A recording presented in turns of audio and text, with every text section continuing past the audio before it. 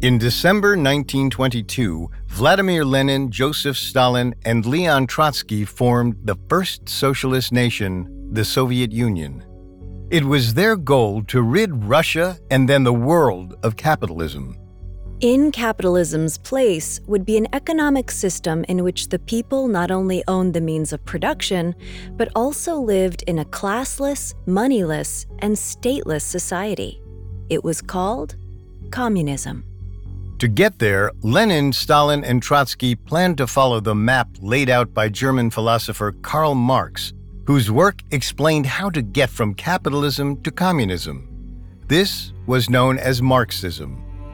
But over time, other political and economic philosophers expanded on Marxism.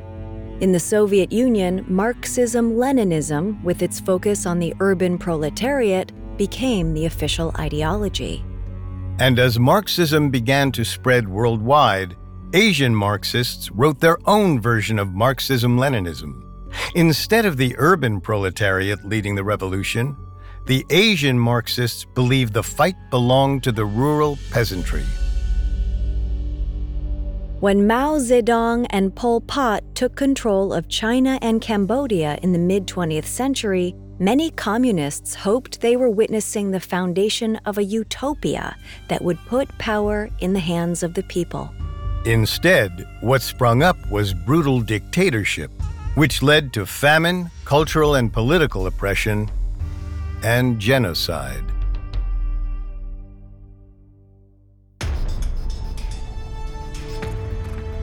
Welcome to Dictators, a Spotify original from Parcast. I'm Richard. And I'm Kate. You can find all episodes of Dictators and all other originals from Parcast for free on Spotify. Today we're beginning our new season on 20th century dictatorships in China and Cambodia. During the first half of the century, Mao Zedong and Pol Pot rose to power on a tide of anti-imperialist and anti-colonialist sentiment. But once in power, their attempt to create a communist paradise resulted in death, destruction, and terror. This week, we'll kick things off with Chairman Mao Zedong. A devout anti-imperialist, Mao rose to power during the chaotic, decades-long Chinese Civil War, after which he established his version of Marxist-Leninism, Maoism. Next week, we'll explore Maoism in practice. We'll dive into Mao's contentious relationship with the Soviet Union and the failure of his Great Leap Forward program. And we'll examine how his fade from the political spotlight led to the Cultural Revolution, a 10-year period of turmoil and fear. Coming up, we'll delve into the rise of Mao Zedong. Life is a highway, and on it there will be many chicken sandwiches. But there's only one McCrispy. So go ahead and hit the turn signal if you know about this juicy gem of a detour. Ryan Reynolds here from Mint Mobile. With the price of just about everything going up during inflation, we thought we'd bring our prices down. So to help us, we brought in a reverse auctioneer, which is apparently a thing. Mint Mobile Unlimited Premium Wireless. How to get 30, 30, bit to get 30, bit to get 20, 20, 20, bit to get 20, 20, bit to get 15, 15, 15, 15, just $15 a month? Sold! Give it a try at mintmobile.com/switch. $45 up front for 3 months plus taxes and fees. Promo rate for new customers for limited time. Unlimited more than 40 gigabytes per month. Slows full terms at mintmobile.com. Life is full of awesome what-ifs, and some not so much, like unexpected medical costs. That's why United Healthcare provides Health Protector Guard fixed indemnity insurance plans to supplement your primary plan and help manage out-of-pocket costs. Learn more at uh1.com.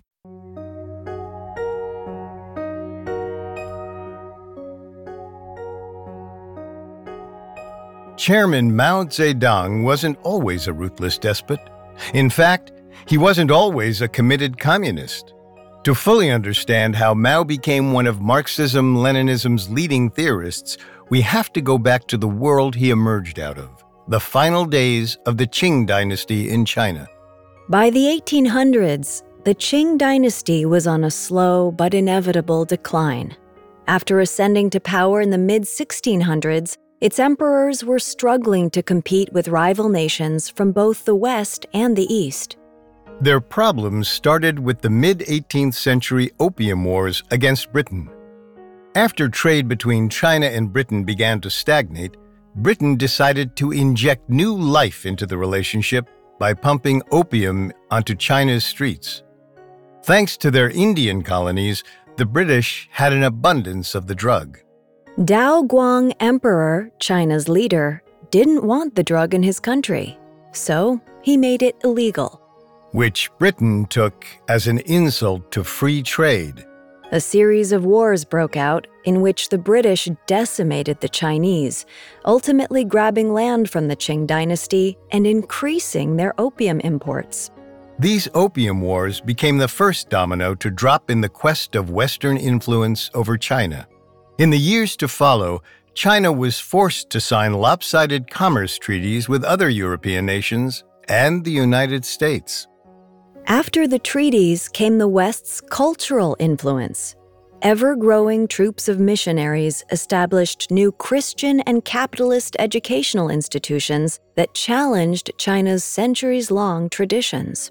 This imperialistic influence flooded China's cities and then towns and finally villages with resentment against the West. And then, China's future leader came of age. Mao Zedong was born on December 26, 1893, in the village of Shaoshan. Located in the rural Hunan province, Shaoshan was a hub for agriculture, especially rice cultivation. And Mao's father was one of the wealthiest rice farmers in Shaoshan. Growing up, Mao was caught between two very different worlds, farming and academia. While Mao's father sent his eldest son to school, he only intended for Mao to receive enough education to run the family farm. Mao, however, hated physical labor. After spending his early years working in the paddy fields, Mao already suspected the farmer's life wasn't for him. But the straw that seemingly broke the camel's back occurred in Mao's mid-teens. According to Mao, a cousin gave him a book called Shengxi Weian, or Words of Warning to an Affluent Age. The book argued that if China hoped to keep up with the rest of the world, it needed to modernize. And the only way to modernize was to form a parliamentary government. The book piqued Mao's curiosity and made him want to read more so he could truly understand these ideas. So, in 1910, at 17 years old, he enrolled in a new-style school in the neighboring city of Xiangxiang. Instead of memorizing the traditional Confucian classics, Mao was introduced to Western-style education for the first time. For the next several years, Mao devoted himself to his studies, learning about the French Revolution, Napoleon, Rousseau, and Southeast Asian colonization. He read Adam Smith's The Wealth of Nations and Darwin's The Origin of Species. It was a far cry from learning how to run a rice farm. Then, around 1913, 20-year-old Mao came under the spell of arguably his most influential teacher, Yang Changji. Yang was a European-educated social science teacher. As historian Rebecca Carl notes, Yang taught philosophy and ethics not as timeless and abstract norms, but rather as historical systems of transformative social change. Yang not only introduced Mao and his contemporaries to Western philosophers like Immanuel Kant, he also shared radical left-leaning newspapers with them. Under Yang's tutelage, Mao spent long nights debating the best course to save China. But Mao had no real idea what political system was the right one for his country. All he knew was that he was anti-imperialist. In that, he wasn't alone. In the early 1910s, as Mao was studying, a series of revolts and uprisings were sweeping through China. The face of the rebellion, Sun Yat-sen, demanded that China become a republic. It seemed he was getting results in February 1912 when the emperor abdicated. Imperial China was no more, but the republic was only sort of born. The new Republican government was weak. Within 2 years of its formation, a former Qing dynasty general, Yuan Shikai, took control and proclaimed himself emperor. And since the new Republican government didn't have a strong army, no one could stop him. But 2 years later, Yuan died. The resulting power vacuum divided China into various military districts ruled by generals. The warlord era had begun. As China fell under a fragmented military dictatorship, Mao Zedong was turning further and further to the left. In 1918, the 24-year-old graduated from school and followed his mentor, Yang Changji, to Beijing. Not long after the move, Mao joined radical reading groups sponsored by two of China's leading Marxists, Li Dazhao and Chen Dushou. By most accounts, this was Mao's introduction to Marxism and the Russian Revolution. At the time, Marxism in China was a fringe movement. Very few people understood it or considered it a viable option for revolution. And at first, even Mao wasn't entirely sold on the idea. But the more he read leftist essays and pamphlets, the more radical he became. And before too long, Mao was writing revolutionary articles of his own. In particular, Mao used his pen to criticize the recently negotiated Treaty of Versailles. Though it may have formally ended World War I in Europe, the treaty also affected China. And the Chinese people were none too happy about it. During World War I, China had joined the Allies in recovering the German-controlled Shandong province along the Yellow Sea. Unfortunately, the Treaty of Versailles gave that land to China's enemy, Japan. To Chinese students, this was a culmination of how weak China had become on the international stage, especially thanks to the warlords. On May 4, 1919, students took to Beijing's streets in protest, demanding that China refuse to sign the treaty. Soon, strikes and boycotts swept into Shanghai. Unfortunately, the May 4th movement, as it became known, ultimately failed. The treaty was signed, and Japan acquired the disputed Chinese territory. But moving into a new decade, the people were galvanized for change, including Mao. Mao was vocal about the danger of Japanese imperialism and called for boycotts of Japanese products. His writings became popular with the very same Marxist thinkers he was reading. They appreciated not only his social critiques, but also his rhetoric against the warlords.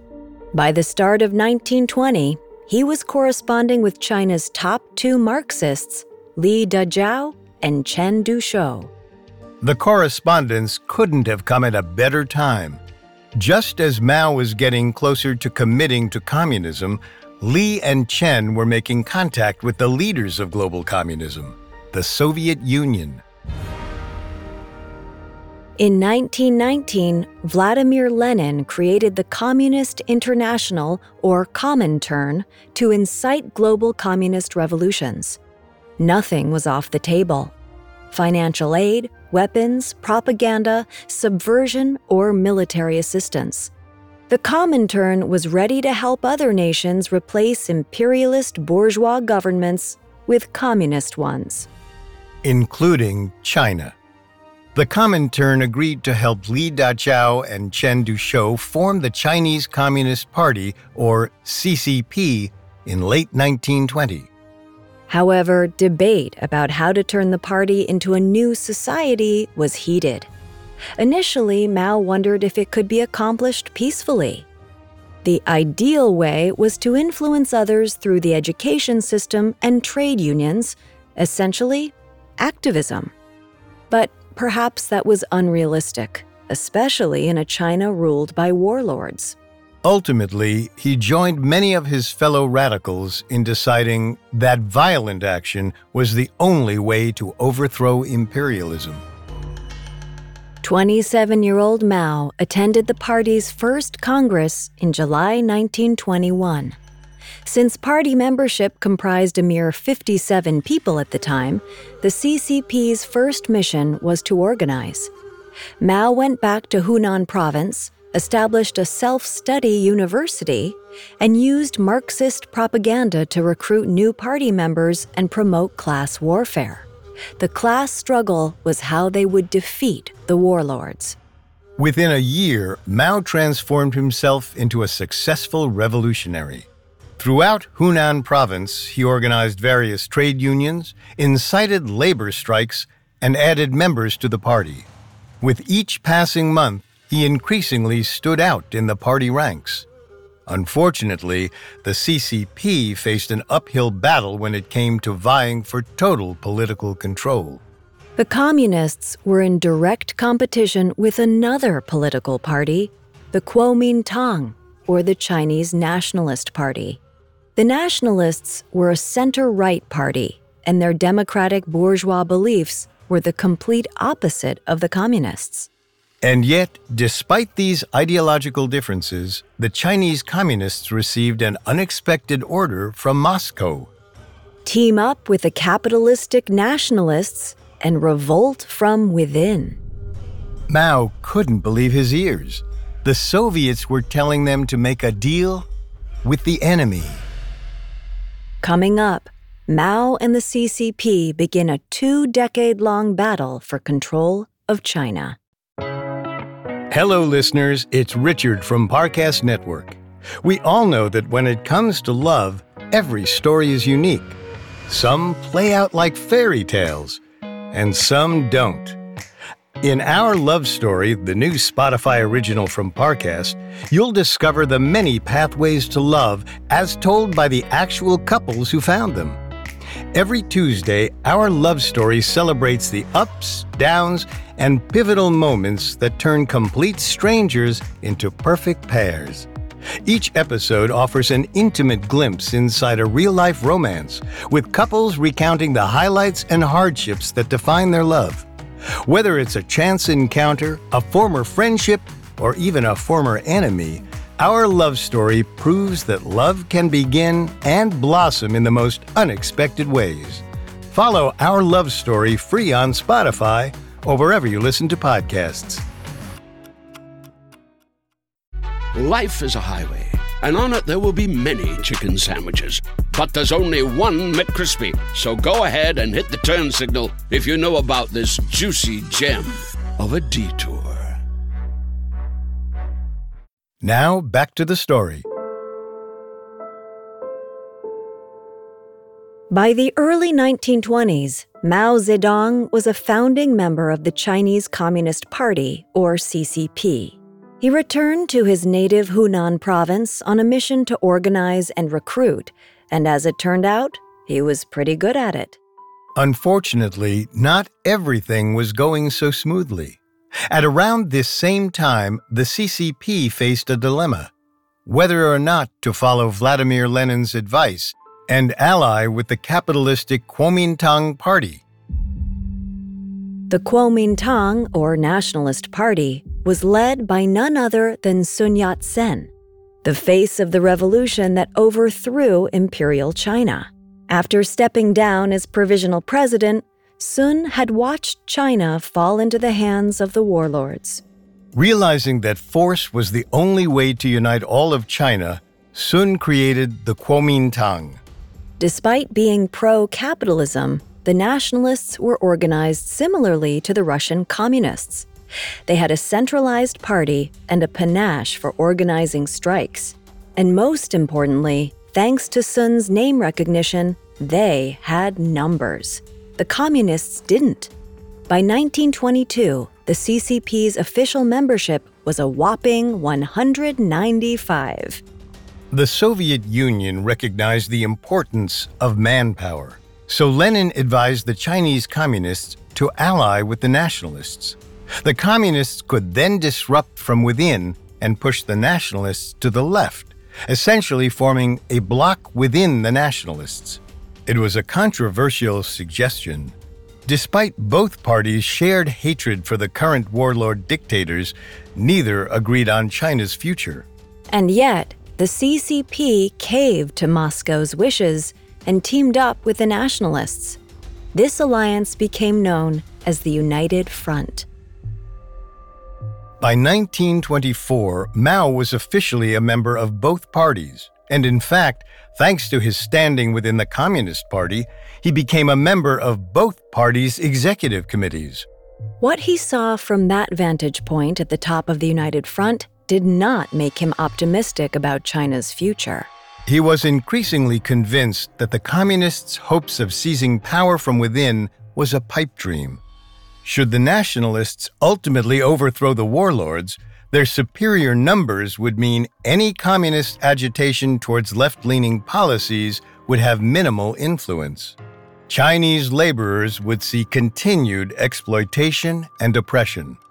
With every meeting, Mao grew more exhausted and disillusioned. So in December 1924, he returned to his home region of Hunan Province. He needed a break. Unfortunately, the countryside didn't provide it. While back in his hometown of Shaoshan, Mao lived among the peasants, and the peasants were angry. The Chinese peasants had always experienced exploitation. When the Qing dynasty fell, the peasants hoped for socioeconomic advancement. Unfortunately, under the warlords, nothing improved. Wages, such as they were, stagnated while the warlords and landlords got wealthier. Frustrated, the peasants began to form unions. By the time Mao returned home, several million peasants had organized throughout Hunan Province. Demonstrations and strikes were cropping up all over the region. Historically, Marxism was an urban proletariat movement. The target demographic was city laborers who lived off a wage or salary. But when Mao witnessed the peasants' drive to overthrow the ruling class, he had a realization. The urban proletariat shouldn't lead the Chinese Communist Revolution. It should come from the rural peasantry. With a renewed sense of revolutionary hope, Mao got back to work as an advocate for the United Front. And in late spring of 1926, he got himself named the director of the Peasant Movement Training Institute. From May to October, Mao's role was to organize the peasants, train them militarily, and take detailed inventory on agricultural conditions. Then, with roughly 100,000 troops prepared and ready, it was time for the United Front to take its fight to the warlords. This so-called Northern Expedition was carried out in 2 stages. Stage 1 involved communist agents infiltrating warlord-controlled territory, riling up the peasants, and overthrowing the landlords.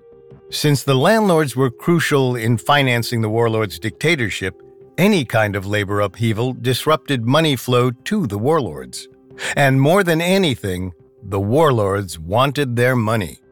Once the communists and the peasants successfully sowed chaos in a region, the nationalists would come in and battle the distracted warlords' army head-on. This was stage 2. The Northern Expedition ultimately became a quasi-guerrilla war. The 2-stage strategy allowed the United Front to quickly and efficiently move from region to region, capturing towns and cities. And within 2 years, it had proved a success. The United Front defeated the warlords. For the first time since the Qing dynasty, China was unified under a single banner, the Kuomintang Nationalists. The Nationalists quickly established a one-party government in Nanjing with the alleged goal of establishing democracy in China. Unfortunately, the nationalist success meant a communist defeat. During the campaign, the peasant uprising proved to be too radical. After overthrowing the landlords, they would then enact land reform and redistribute property. To the nationalists, who were 100% capitalist and pro-landlord, the communists were a threat that needed to be eliminated. They had served their purpose and helped to take down the warlords. Now, their time had come. The man personally leading that anti-communist charge was the new leader of the Nationalist Party, Chiang Kai-shek. Chiang Kai-shek took control of the nationalists after Sun Yat-sen died in 1925, and he wasted no time trying to eliminate the communist threat. He kicked off his bloody purge with the Shanghai Massacre of 1927. Over the course of the year, thousands of people were murdered, causing CCP membership to fall from roughly 60,000 to 10,000. Communists who survived, like Mao, were forced to hide in the countryside. But going into hiding did not mean Mao was going to accept this appalling state of affairs. He gathered all the allies he could and led the small troop to the Jinggangshan Mountains in Jiangxi province, where they could strategize their next moves. Eventually, more surviving communist generals heard about the gathering and joined the group. As Mao's followers grew, they began calling themselves the Red Army. But as far as armies went, they were still tiny. Mao knew that the only way to survive was through guerrilla warfare. So he led his followers through the mountainous region for the next couple of years quietly. Or mostly quietly. Along the way, the Red Army confiscated land and redistributed it among the peasant population. Eventually, Mao and the Red Army settled in the small town of Ruijin in Jiangxi province, and in the middle of 1930, 36-year-old Mao officially declared the surrounding region a new communist state, the Jiangxi Soviet. Mao planned to use the Jiangxi Soviet as a long-term base to establish a communist government. At the same time, he wanted to refine his version of Marxist ideology. After all, he'd always been a thinker as well as a freedom fighter. Unfortunately, not everyone within the party was enamored of his thinking. Most members of the Chinese communist leadership did not support his insistence on using peasants, and they especially hated his radical ideas for land distribution. Mao held on to his power over the Jiangxi Soviet for several years. But in 1932, when the rest of the Communist Party's leaders fled to the area to avoid the nationalists, they wrested away control. His position within the party was in jeopardy. Little did he realize that the Japanese, of all people, would revitalize his career. Around the same time that Mao Zedong's star seemed to be fading, Japan invaded China and captured Manchuria. The conquest met little resistance because nationalist leader Chiang Kai-shek still had his eyes on the communists. Except the Japanese were a legitimate threat, looking to influence or invade further into China. By 1933, Chiang realized he was going to have to deal with the Japanese eventually. To free up as many troops as possible, he needed to finish the communist extermination once and for all. The nationalists encircled the Jiangxi Soviet and heavily shelled the communists. Miraculously, the communists managed to survive.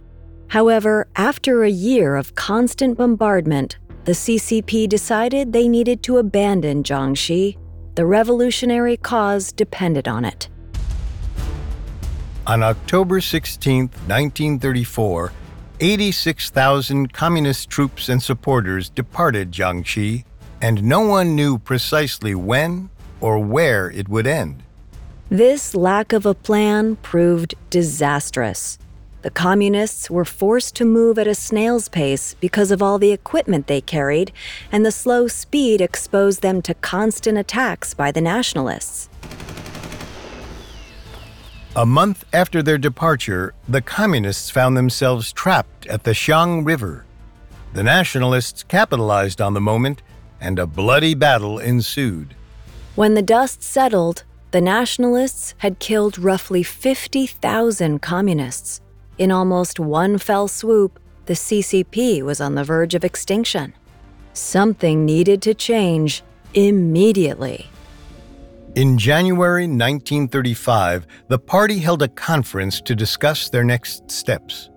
During the meeting, Mao Zedong was elected as chairman of the Politburo, the executive committee. It isn't clear exactly why Mao received the promotion, given his dwindling status. Perhaps in the face of recent disasters, someone who hadn't been at the helm lately seemed like the most appealing pick. But regardless, Mao saw a chance not only to reclaim his position, but to solidify it. Mao proposed the party break up into multiple columns and to take different routes. This would not only confuse the nationalists, but hopefully break up their troops and thus even up the numbers in future battles. He also suggested that they change their destination to Shanxi province, near the Great Wall and closer to the Japanese, because in Mao's opinion, if the communists could focus their attention on battling China's longtime enemy, the Japanese, they could win over the people. This strategy came with some problems. It did mean breaking away from Moscow. Joseph Stalin, now head of the Soviet Union, still wanted a revolution through class struggle. And some of the party's military leaders didn't like it. When the conference ended, those generals took their armies and headed toward Tibet.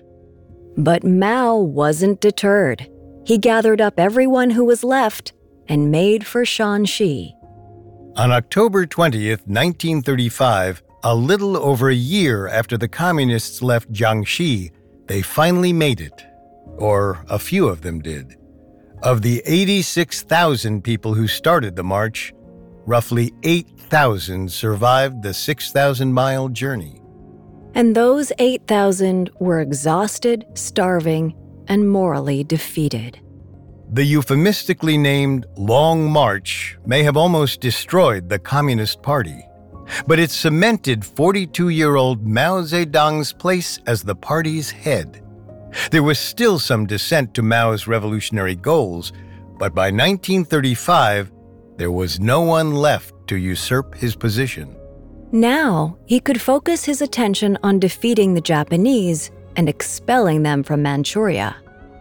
Unfortunately, Mao quickly realized the only way to achieve it was a deal with the devil. Once more, he needed to ally with Chiang Kai-shek and the Kuomintang nationalists.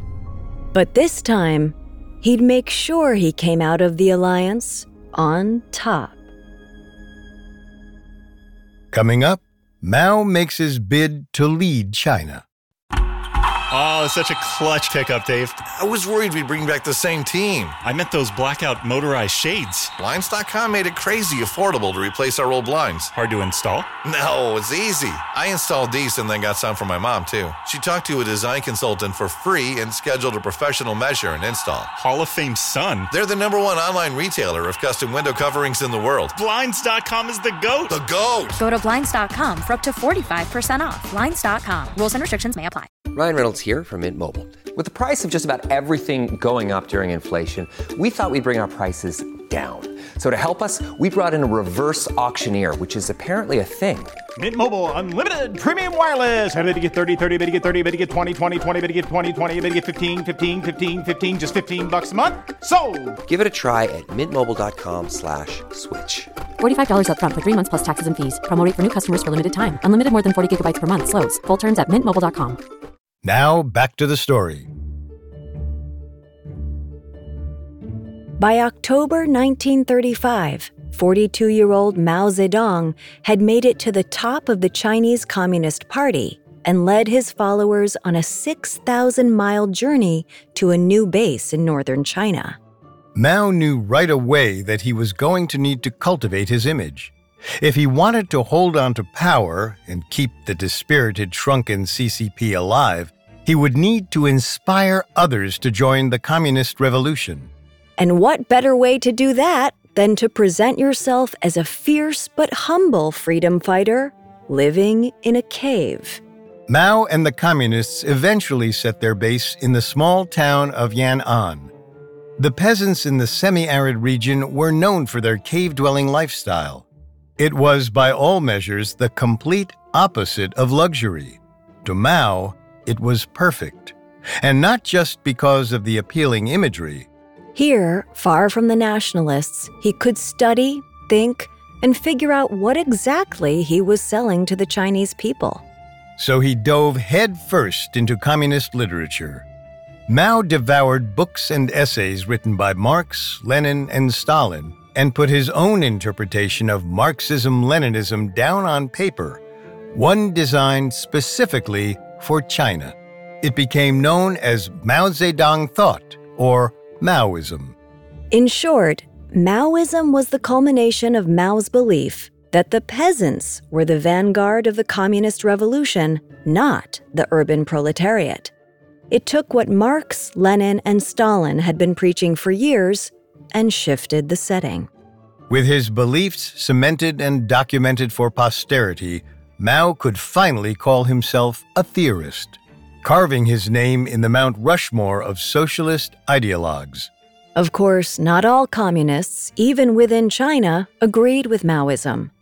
Many still held traditional Marxist views, but Mao was convinced that his way of thinking was the right way for China. Not only was he planning to convert the whole of China under his new doctrine, but he was also going to apply it to the way he waged war. Peasant guerrilla warfare was the way for Mao to succeed, and he was going to use it to face down China's greatest enemy, Japan. By the late 1930s, the threat of a Japanese invasion further into China seemed more real than ever. However, nationalist leader Chiang Kai-shek still wanted the communists eliminated first. Unfortunately for Chiang, some within the Nationalist Party vehemently disagreed. In their eyes, the Japanese were a military force to be reckoned with, and the communists just a ragtag group of mountain-dwelling agitators. Plus, an alliance with the guerrilla fighters might give them the advantage they needed to get rid of the Japanese. So, they decided to take matters into their own hands. In December 1936, a nationalist general kidnapped Chiang Kai-shek and held him hostage until he agreed to stop fighting the communists and work with them to defeat the Japanese. Mao hoped that this pressure on the nationalist side would mean Chiang, his longtime enemy, might get sidelined. Unfortunately, Chiang was allowed to remain in power. But Mao, as always, didn't let a small disappointment distract him. Unlike Chiang, he knew that defeating the Japanese imperialists would be the most crucial factor to political success moving forward. So, he did what gave him the best chance of defeating them and agreed to an alliance with the nationalists. After a broken partnership and years of trying to kill each other, the United Front was back. The Second Sino-Japanese War began in July 1937, when Japan launched a full-scale invasion of China. Despite the new alliance between the communists and nationalists, the militarily superior Japanese swept through the country, making it to Shanghai by November. Once Shanghai fell, the Japanese turned their attention toward the nationalist capital. What happened next would go down as one of the worst atrocities in world history, the so-called Rape of Nanjing. From the middle of December 1937 to January 1938, roughly 300,000 Chinese were brutally murdered. The vast majority were civilians. But they weren't just quickly executed. Many were buried alive or bayoneted. And as if the atrocities couldn't get worse, tens of thousands of women were sexually assaulted and forced into sex slavery. In the face of these disasters, however, Mao stepped forward and provided hope. He assured China that the fight was not over. After all, the country's rough terrain and size would slow down the Japanese and keep them from complete victory. And while the war might be long and hard, Mao told China, on the other side, the country could achieve something great. What exactly that greatness might look like reached much of the Chinese public in a January 1940 pamphlet. On New Democracy, laid out Mao's vision for China. As historian Frank Decatur writes, Mao portrayed the Communist Party as a broad front striving to unite all revolutionary classes, including the national bourgeoisie. Mao promised a multi-party system, democratic freedom, and protection of private property. Mao never intended any of this. Instead, he was appealing to the people who had become disillusioned with the nationalist government. Since taking power in 1927, the nationalists had become increasingly militaristic and fascist in their rule of China, especially when it came to censorship of books, newspapers, and film. Mao already had the support of the rural peasantry, but with On New Democracy, he gained the fealty of the intellectuals, students, writers, teachers, journalists, and artists. And then, seemingly out of nowhere, his message that China could still win this fight against the Japanese received an unexpected boost. On December 7, 1941, the Japanese attacked the American naval base at Pearl Harbor. The next day, the United States declared war on Japan. The attack on Pearl Harbor destroyed much of America's Navy. To buy themselves time to rebuild, America began funneling money to the Chinese. If the Chinese distracted the Japanese with the fight in China for a little while longer, they would arrive to help as quickly as possible. Unfortunately, the money America was sending went to the Kuomintang nationalists. And with the Soviet Union stretched thin fighting the Nazis, cash and weapons weren't making it to the communists. Luckily, the communists were in good shape. While Mao himself never stepped foot on the battlefield, just as Mao had always predicted, fighting the Japanese had done wonders for the CCP's reputation. And especially in the aftermath of On New Democracy, the party was recruiting new members left and right. By the early 1940s, the communists had roughly 1 million dedicated soldiers. And more of those soldiers saw Mao himself as the embodiment of all the CCP's promises. This burgeoning cult of Mao loved their leader, trusted him, and turned to him for hope. With each passing year, more and more followers swore allegiance directly to him. In 1943, the CCP officially bequeathed him the title of chairman, or chairman of the Central Committee and chairman of the Politburo, honorifics no Chinese communist had held before. More than ever, Mao Zedong was Chinese communism. A status that was about to become relevant in a new way, when at the end of the summer of 1945, the war against Japan came to a sudden end. At the beginning of August, the United States dropped atomic bombs on Hiroshima and Nagasaki. The bombs broke Japan. They surrendered to both the Americans and the Chinese.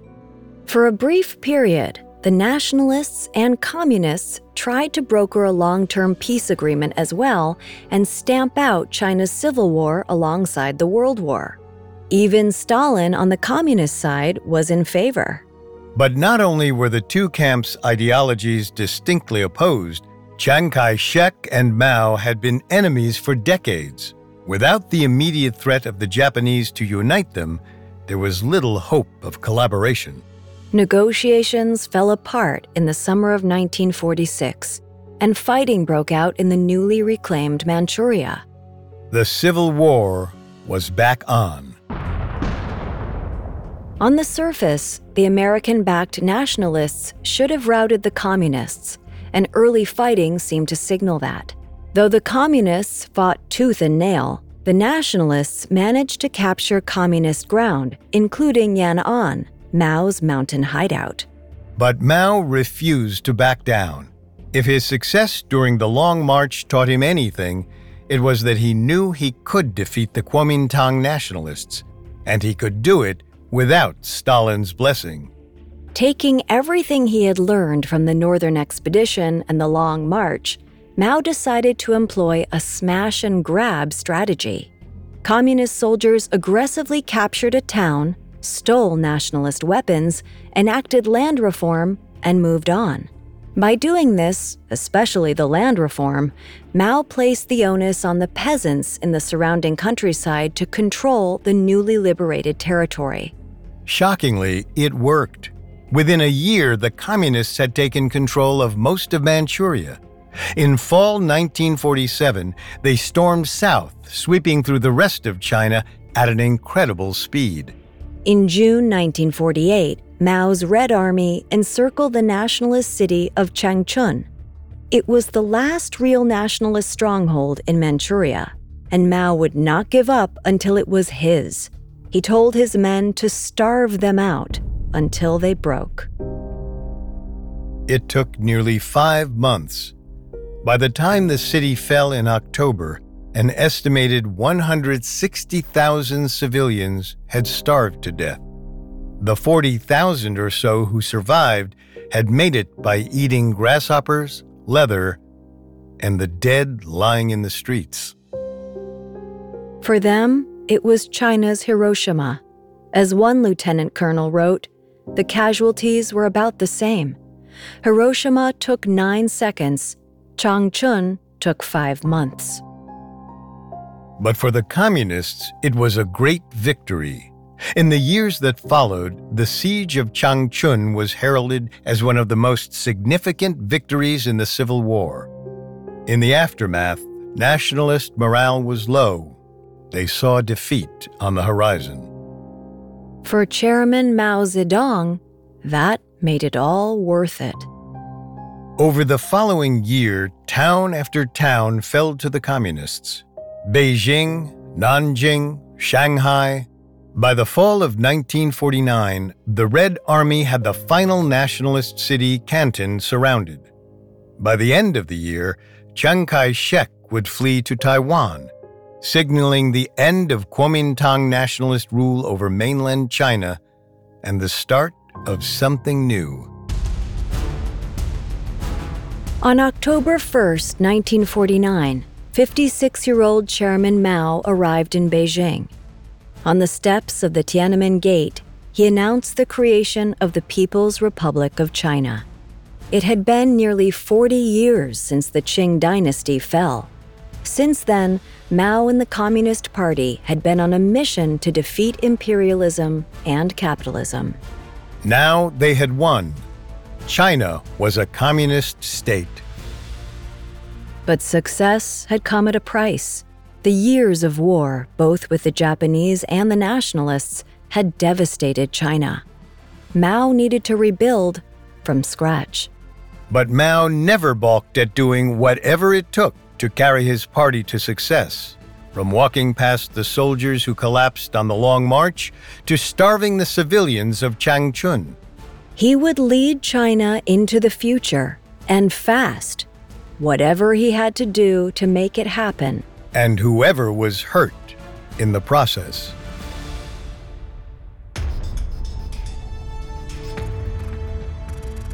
Thanks for listening to Dictators.